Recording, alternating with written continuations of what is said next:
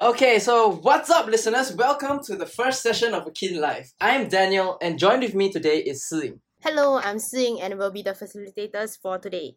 Yes, so before we begin, let me run you through some of the history of what AKIN is all about. So, AKIN is an independent marketing firm dedicated to helping brands unearth their authentic voice and help them build meaningful relationships with their customers. The company has just clinched 6 awards at the Marketing Agency of the Year Awards 2020. These are awards that recognize top-performing marketing agencies in Singapore. In this conversation, we have invited 3 full-time AKIN staff members to provide their own lived experiences of working in an agency. Our Managing Director, Arvin, along with our marketing experts, Ling Yan and Venus. Let's give them a warm round of applause. Welcome, everyone. Maybe everyone can give a short introduction of yourselves. Please share your name and what you do at AKIN. Arvin, would you like to start first? No, why don't Vinny's go first? Okay, Venus, please. Hello everyone. Hello, can hear right? Okay, I'm a marketing strategist and I've been at AKIN for I think only 9 months, so still quite new. I currently handle a couple of projects ranging from integrated marketing to performance marketing. And I'm leading the Singapore Red Cross project, so that has been very fulfilling. Ling Yan, you want to go next? Hi everyone, I'm Ling Yan. I'm a marketing strategist at AKIN for almost 2 years now. So as a marketing strategist, I think very similar to what Vinny said. My day-to-day includes account management, liaising with clients, setting up brand and marketing campaigns. A lot of exciting stuff. Yeah, and Arvin, what about you? I basically do everything else that this two doesn't do, right?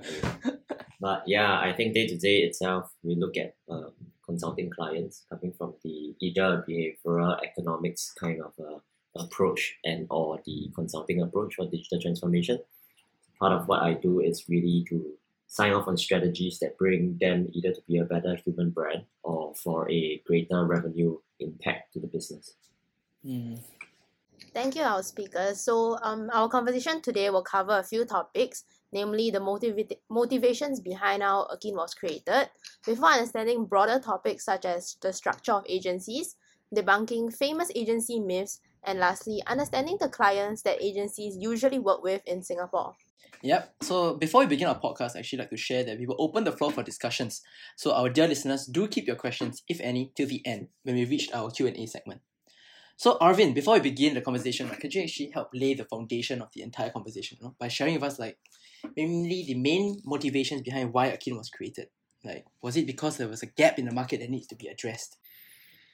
No, because I want to hire you, Daniel. That one no need to say but Not really your last day today, right? So congratulations, you are getting fired soon. And AKIN was started back in 2012. I think I was actually I was on job in India. I was based there as an investment analyst. So generally speaking, it was really fun. I was doing about 60-70 due diligence pieces per week. What we really wanted to do back then as an analyst is to sort out through the propensity of them getting funded, how or if they were to be invested by the investors, what are the ROI, RIR, and of course helping to manage the high AUM fund. So after a while, you realize that there's a lot of common variables in terms of what makes a good business click, right?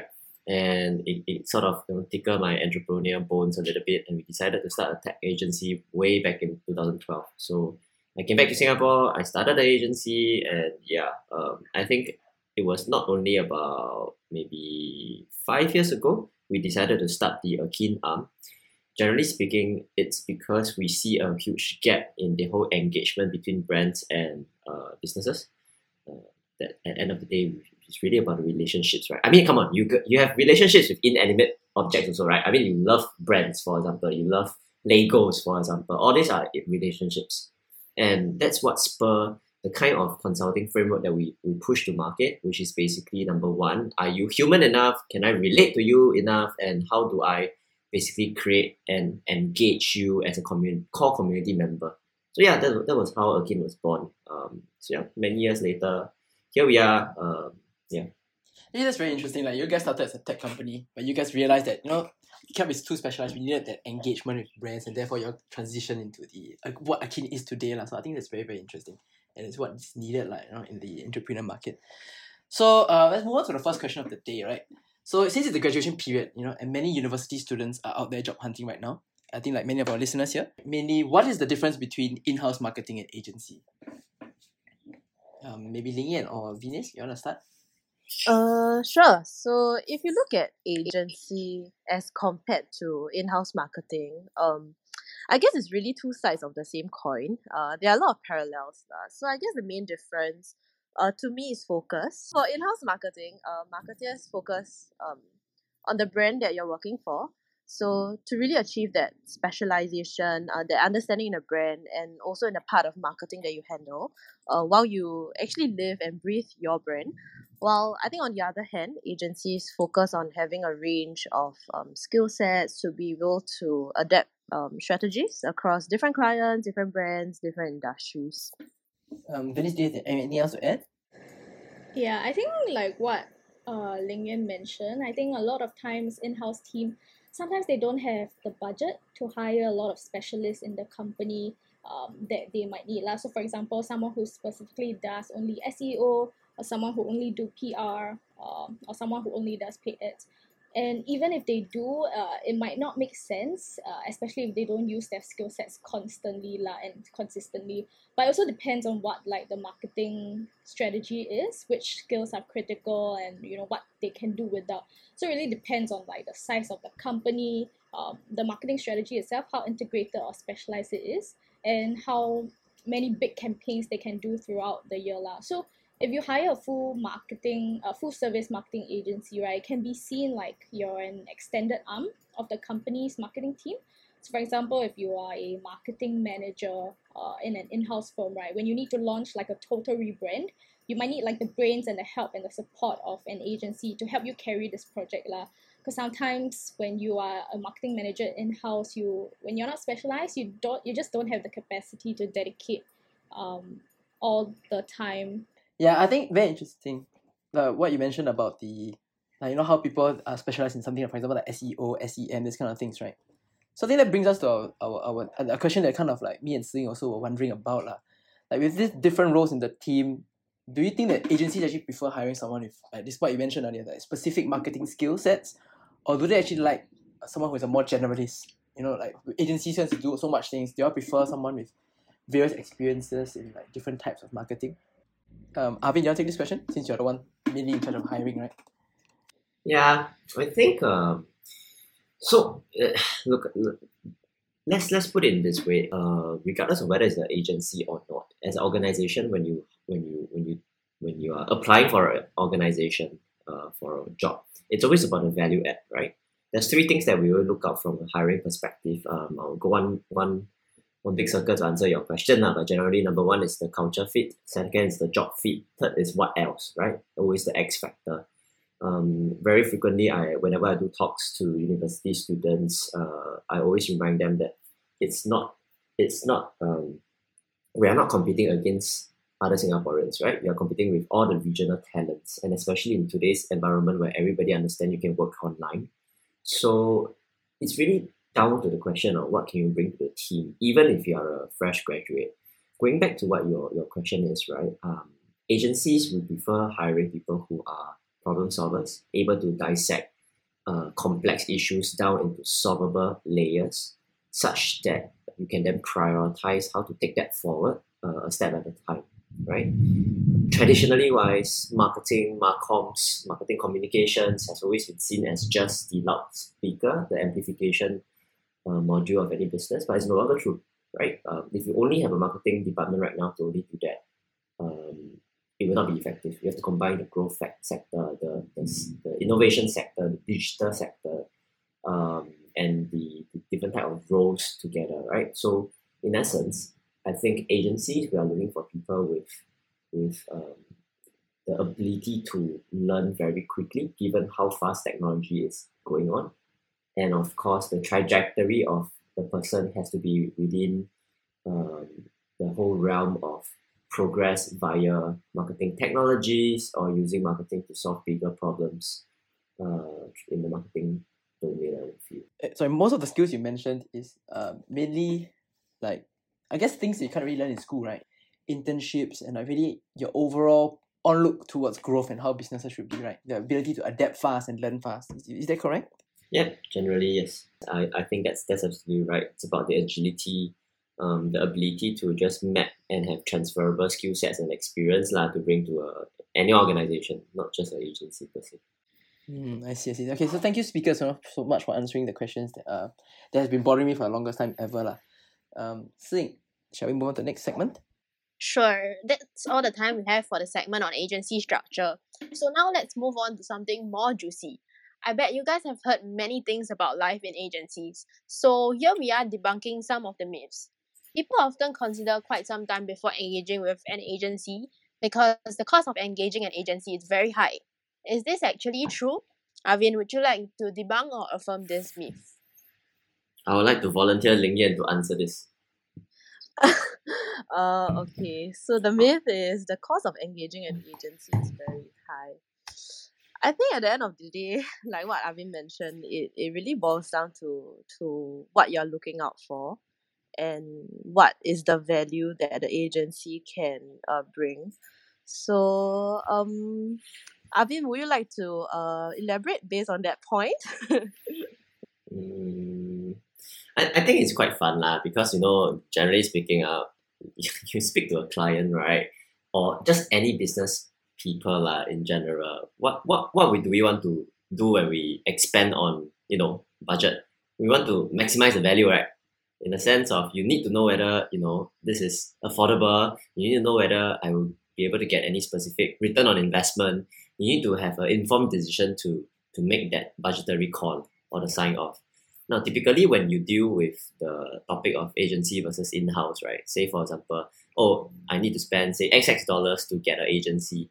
Wouldn't it be better if I spend XX dollars on getting a full-time hire? So the answer is very, very layered and it can be complex, right? Because number one itself, whenever we as an agency itself and we place a resource, it's not just one person's experience. You are tagging on the combined experience of how marketing is done at the edge of technology and advanced the whole advancement of the whole sector in the past 10 years is collated experience. And you have your strategy directors, you have your founders even, and your strategies that can help each other fulfill the brief. And that's the goal, and that's the I would say intangible benefits that you get when you engage the agency, right? Whereas as compared to if you were to take an in-house role, then that person can be fully immersed in one dedicated role, but it will be restricted to one person's the onset, the experience, the amount of resources that the person can bring to the team.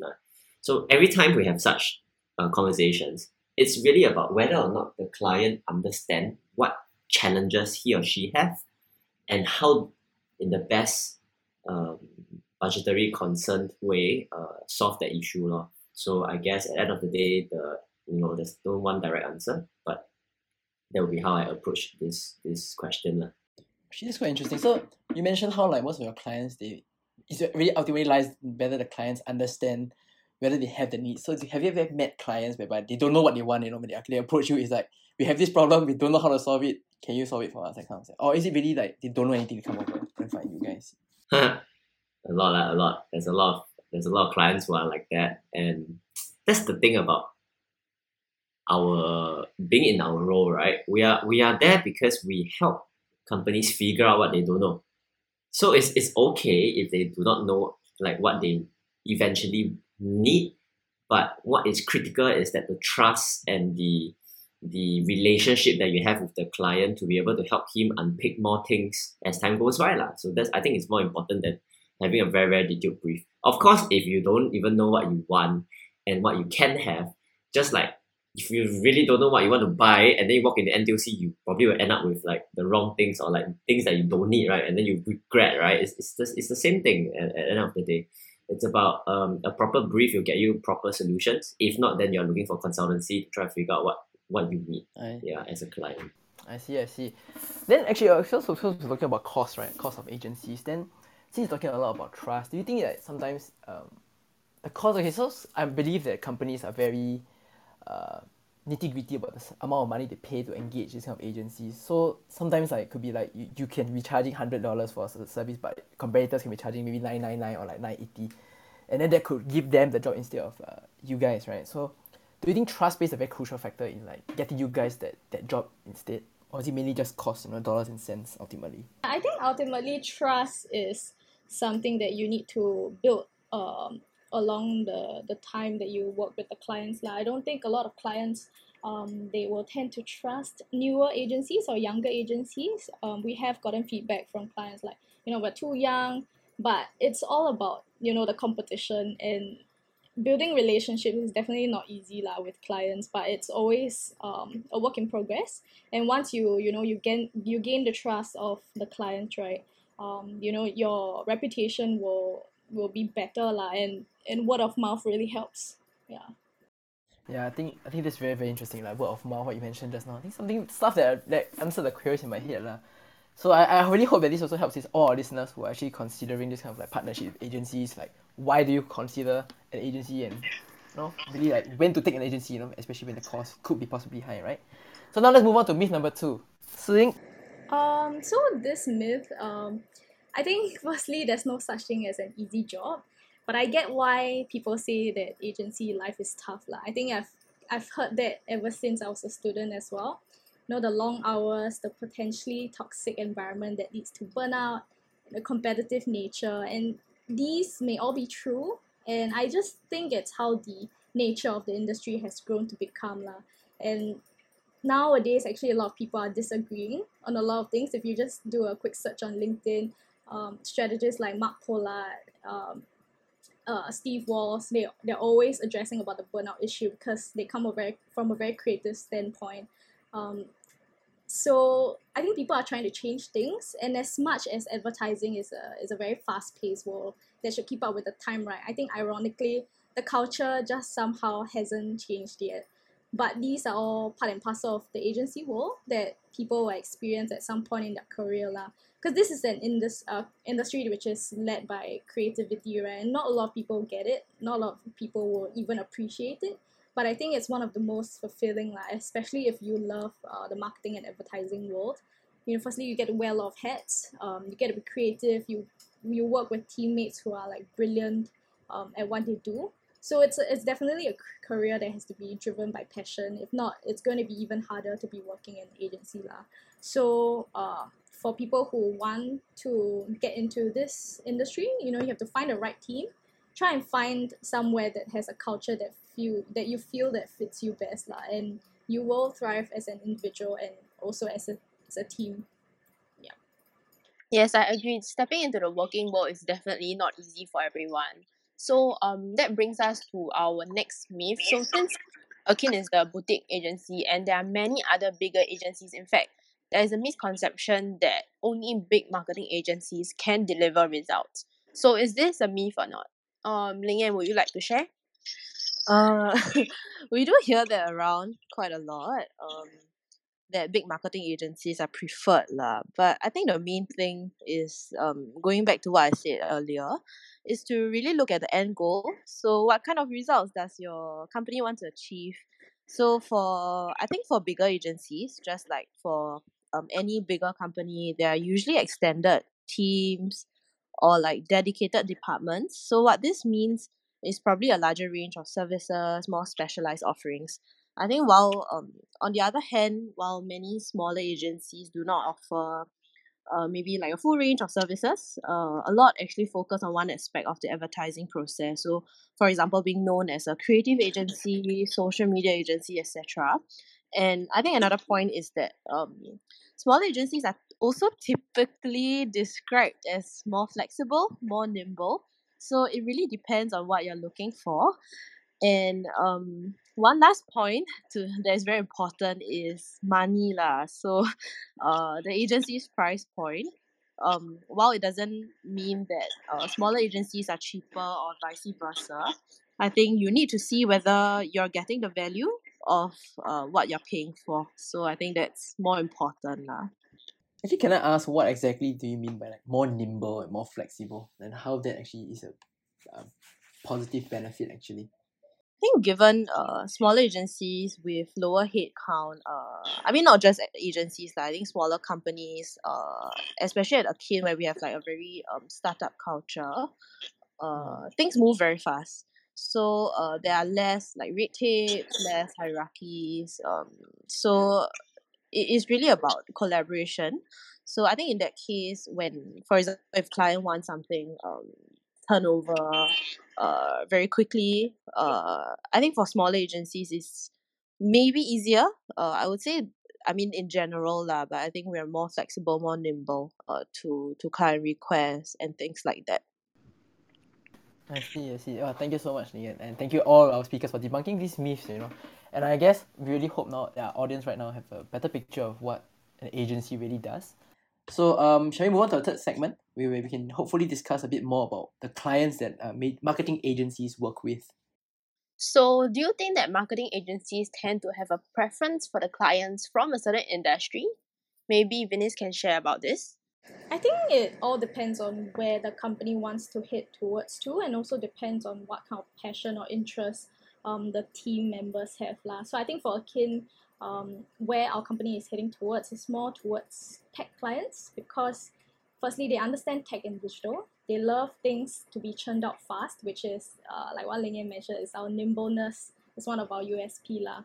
So I think these clients, I guess they tend to be a bit more open to new ideas, especially when it comes to using more advanced or more updated tech tools lah. So for us at AKIN, we love proposing solutions that are very data driven, being able to track, every single performance or users, just to understand like the effectiveness of our methods.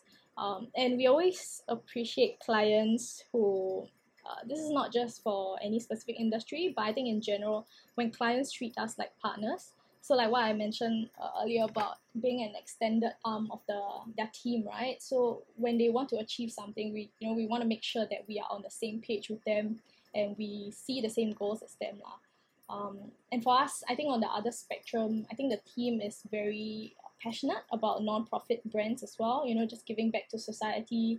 So we have a lot of clients in the past whose whole purpose is just to give back to Singapore, help different groups, and just in general, people who are in the social space lah. But of course, I think it's good to have like a diverse set of team members who are knowledgeable and passionate about different industries based on our own personal interests as well, so we don't restrict like the capabilities of the company lah.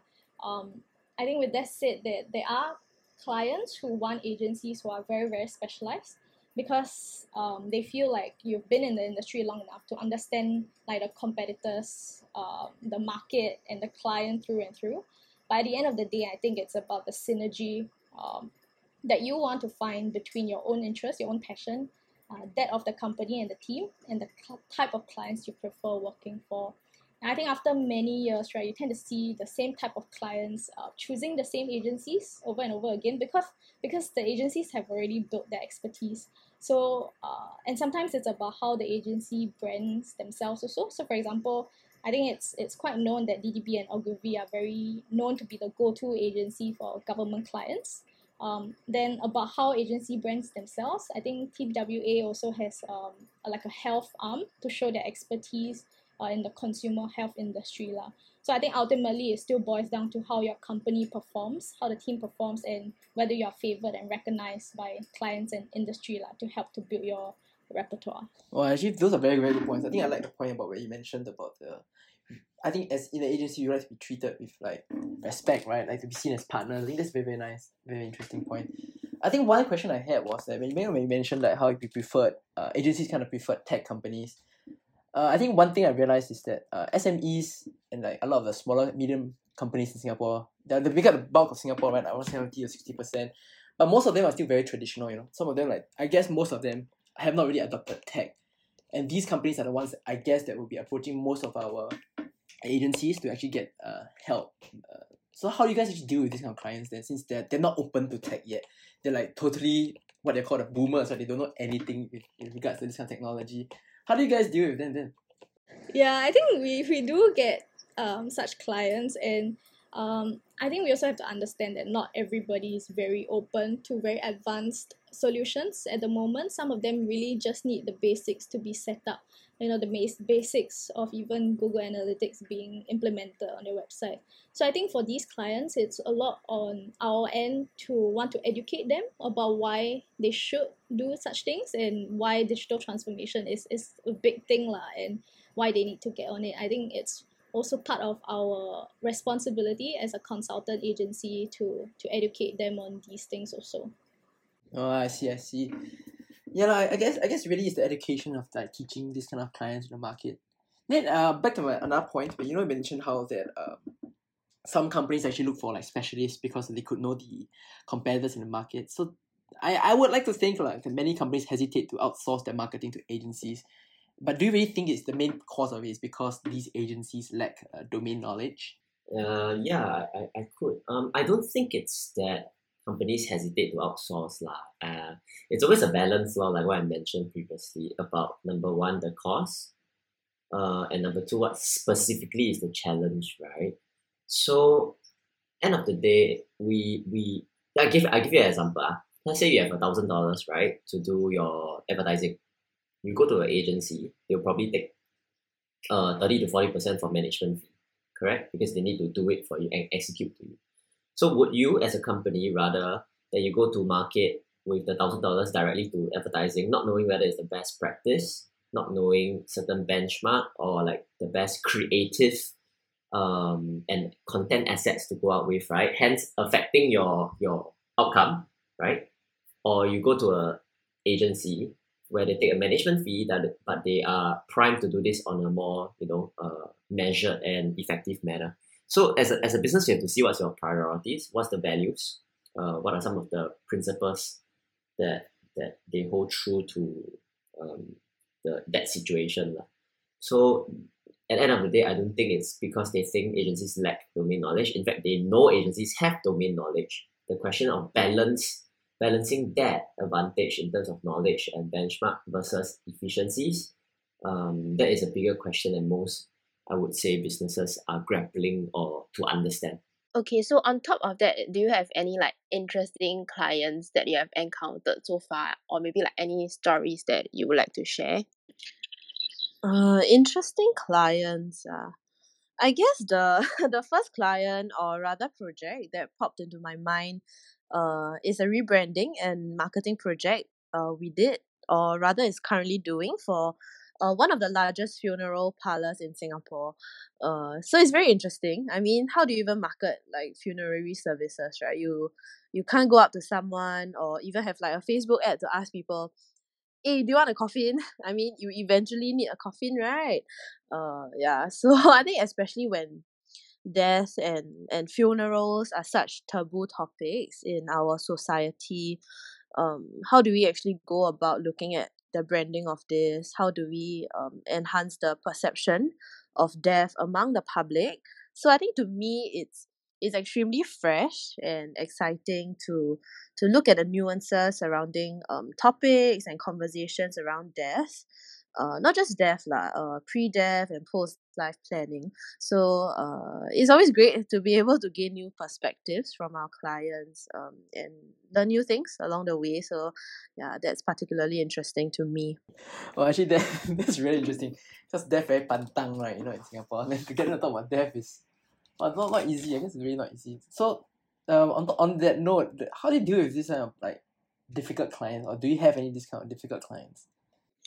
Difficult clients. I would say I mean, for the funeral parlor, that was a challenging one. If you're asking about difficult clients in terms of the typical the golden question, like how do you deal with difficult clients? I think it goes back to understanding, knowing and remembering that regardless of like being on the client side or being as an agency point of view, at the end of the day, we want what's best for the brand, for our companies. So if your client is being difficult, you can ask yourself why lah. What are some challenges? What are some pain points that your client is facing? Are you able to solve it? Are you able to achieve it, to achieve like address it, to achieve like common understanding? So this sounds really like a romantic relationship, right? So I will guess communication is key lah. Don't take things personally. Try to build rapport through empathy. Yeah, I think for me that's how I deal with difficult clients. Actually, okay, it's true lah. It's true. It's like communication is key. But has it ever been a moment, right, where you met a client so difficult, right? It's like really very hard to meet what they want. They're demanding too much. Then you decided, as an agency, then what? Just can them off. Has that ever happened? Maybe Avi, you would like to take this question. Yes, I think Daniel, the point was about difficult clients, right? Like difficult scenarios as well. Yeah. There's always just like what Ling mentioned, in the even in the marriage itself, when there's issue, then how to deal with it, right? Especially when you have already been contracted to do ABCD, and say for example, for whatever reasons or unforeseen circumstance, you are not able to deliver that. So you have to find a way to deconflict. You have to find a way to compromise and to get to a next state of understanding. Let's just put it this way: on a professional setting, nobody wants to quarrel for the sake of quarreling. And there are times where people will just be like, look, this is something that I'm unhappy with, but I'm more interested in the way forward, right? It's everybody is like that. So at the end of the day, it's not about like being professional. It's about all of us are here for a shared goal. That's why we are speaking, right? Be it whether it's a vendor, client, or co-creation point of view. So go back to the fundamentals, solve the issues, try to find the next step. That will usually solve almost all of the questions. Unless, of course, there's like outrageous cases of like, say, some sort of emotional abuse or just being very unfair or not respectful of other people and stuff like that. That could happen both from the vendor or the client or the agency point of view, by the way, right? And those things have to be addressed, which is why I think team culture as well as the ethics of conducting business is absolutely very important. Those are very good points actually. Yeah, team culture, and yeah, we consider that. But then, what about, for example, clients that let's say they get, for example, you guys do a certain project, right? Then like the vendor that you're helping kind of like ask you to out of your project scope, but it requires you guys to do more things. Is it usually a very common occurrence, or is that once in a blue moon, that kind of stuff? This is a very common symptom called scope creep. Again, it's the same thing, right? I love to use marketing examples, like going to the market examples. You go to the fruit store, you have $10, you buy 3 pears, and then auntie say, boy, you very handsome, like give you 1 tomato, you happy or not? Or like if you buy like from this auntie that's really have very nice pears and you purchase them, but you notice that the neighbor store actually sell even larger pears, and you're just asking the auntie, hey auntie, can you give me 1 more since yours is smaller than that shop, when it's the same thing. Both buyer and seller will always have expectations, right? It's about managing expectations, and it's always back to give and take. If you want to be so calculative, regardless of what job you do, you have to be very aware that being calculative will not get you to a relational aspect. Transactional is always something which is prime less than relational. So that's how I answer that question. I see. So would you think that scope creep is something that plagues not just agencies but everywhere, right? Yeah, exactly. Yeah. So I think all these stuff that you guys shared are not easy skills to master. I think it's really like through experience, like, mess up a few times, then get scolded, then after a while, then, get better at these kind of things. And I guess this really makes, I think these are skills that I sort of learned right here in AKIN, and it makes life so much more exciting. Yep, so I think now we're drawing close to the end of our conversation. I think it's time to open the floor to our listeners. Does anyone have any questions they would like to ask? Siling, is there any hands raised? Okay, I think Nicolette has a question. I'll invite her as a speaker. Hi. So, cause currently I'm a comms undergrad, and I'm looking towards agency or in-house, and I'm not very sure like which is a better option. So, what would you guys say like for fresh grad is a better option, in-house or agency? Lian, you want to take this question since you have been through that path? Agency, okay lah, no lah. It really depends on what you want. So I think for myself, I chose agency because as my first job, out of university, my priority was exposure.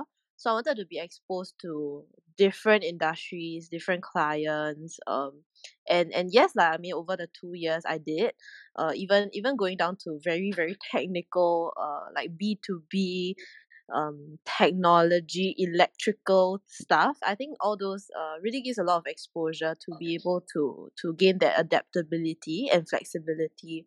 So I think at the end of the day, ask yourself, if you're an undergrad, what kind of skills do you want to learn in your first job? Or not even your first job, your whole career. What kind of skills do you want to learn? If it's something more specialized, like if you have a brand that you love, then sure, go into in-house marketing, like live the brand. But I think for agency, for myself at least, I really appreciated the exposure and the different kind of skill sets lah, and adaptability also. Yeah, maybe Venus, you'd like to share why you chose agency also? I think it's the same reason as you. Like, I couldn't decide which industry I wanted to stick to, and I just wanted to try out the different skill sets lah.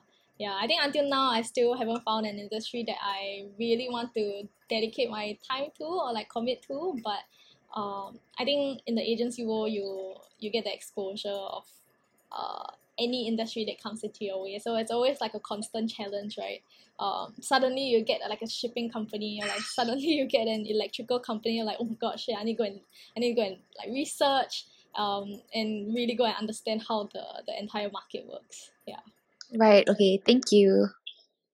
Okay, thank you, Nicolette, for your question. I see that Rachel raised your hand. Hi. So I was just wondering, I'm actually a marketing executive. Thank you so much for sharing. My question actually is, do you use a standard procedure while approaching every project? I'll take that on. Okay, so let's talk about chaos. The thing about that is, the reason why I say about chaos is because every business is different, every environment is different as well. But what we want to do is to have a sort of systematic way to organize that chaos away so that we know how to find the steps towards our objective, right? So the structured way of thinking is, yes, there's a certain process. Brief creation, for example, dissecting a brief. By brief, I mean challenge that the client passed to you. For example, look, Arvin, I want to generate $10 million in sales. How do I do it? Or look, Arvin, I need to have a brand awareness campaign to tell people of this national education campaign, which is what we did for many government clients. Or another challenge could be, I need to digitally transform my own business. I don't know how to create an e-commerce site, right? So at the agency itself, we have a thorough system to break the briefs down, understand how we can value add, and of course, working with different stakeholders to come up with that one strategy that can bring them from point A to point B. Right, so that's the so-called structured and systematic way. But the unorganized chaos way is we will never know what is the elements and the variables within the company that we are helping. How much difficulty do they have? Like earlier on, someone also mentioned the fact that some companies may not want to adopt technology, right? Whether or not their in-house resources is able to manage whatever that we created, or whether or not they have even the right stakeholders to push forward the project and sponsor the project, right? So generally speaking, there's always a framework to approach all marketing challenges. As to how you bring that framework and contextualize it further, and that will really depend on how the company is, what's the environment, both internal and external, and then what are the goals by itself. So yeah, generally that's what I would say lah, in the sense of is there like a structure to like marketing per se. Okay, thank you so much. That was very helpful. Thank you. Thank you. I see that Claire has her hands raised. Hi. Hello. Yeah, so what is an important skill for a marketer in an agency? Important skill for a marketer in an agency. I would say tenacity. Okay lah, no lah. Adaptability would be my answer. I think adaptability is very important. Like what we mentioned earlier, we work with a lot of different clients and different industries. So, sometimes you'll be put in situations where you really don't understand what the client industry is, and you really need that kind of flexibility and adaptability to learn. And also because things are very fast moving, especially I think in agencies, you really need that kind of you need to adapt around to the different skill sets. Sometimes you may be put into, especially for small agencies, you may be put into different roles, and yeah, I think that's where we grow the most of. So yeah, maybe Arvin, would you like to share in a perspective of a boss what is an important skill? Honestly, end of the day, you just need to know, like, you have to be very curious. I feel that being curious is necessary skill set even, right? Not talking about like personality or characteristic. If you're not curious, you won't find out more about things, read up more about things, more happenings, and how that relates, right?